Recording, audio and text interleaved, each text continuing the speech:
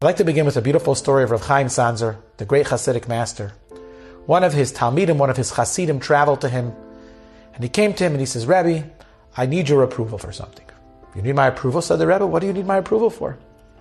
He says, recently my son became a Chassid. Mazel tov, said Rav Chaim. My son is a very special boy. He's a Talmid Chacham. He's brilliant. He has beautiful midas, and everyone wanted my son for their daughter. He was such a catch. And eventually, he got engaged to a wonderful girl, a Balas Midas, a special girl from a wonderful home that has tremendous Harachas HaTorah and Kavod HaTorah, and they're also extremely wealthy. And they promised my son that they would literally support him and sustain him for many, many years so he could sit and study the Holy Torah undisturbed, uninterrupted. Okay, Reb Chaim said, that's wonderful. Thanks for sharing the good news. So what'd you come here for? He says, sadly, my Bechutin, my future daughter-in-law's father, he lost all his money. He really doesn't have any money left, and he's definitely not going to be able to support my son who needs to be supported. Rebbe, I came here to get your approval to break the shidduch, to break the engagement.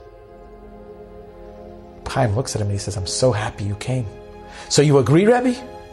So Reb Chaim, 1 minute. I'd like to ask you a question. Just for a moment. Try to insert yourself into the headspace of your mechutin, of the future father-in-law of your son, and think for a moment what he's feeling like right now. He's probably feeling so down and depressed. He lost all his money. And forget about all the people that are coming, his creditors and everyone. But he can't even support his own son-in-law and daughter. That alone is a terrible blow. And then,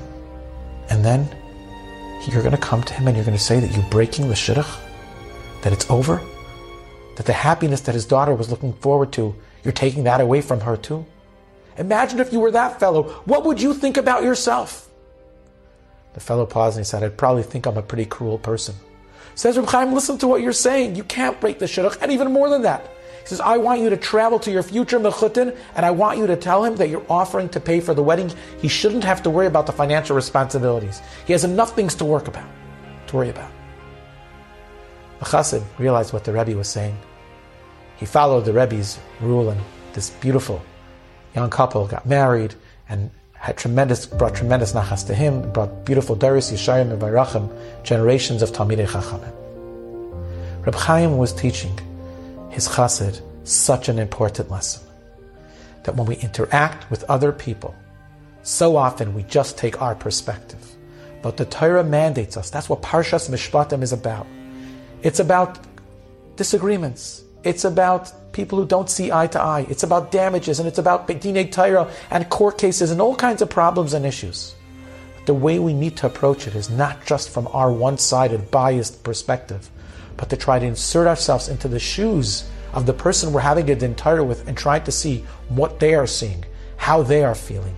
That's the true way that a person approaches any disagreement, any type of conflict when it comes to Dinei Mamonos, when it comes to money matters, or really any type of conflict in general.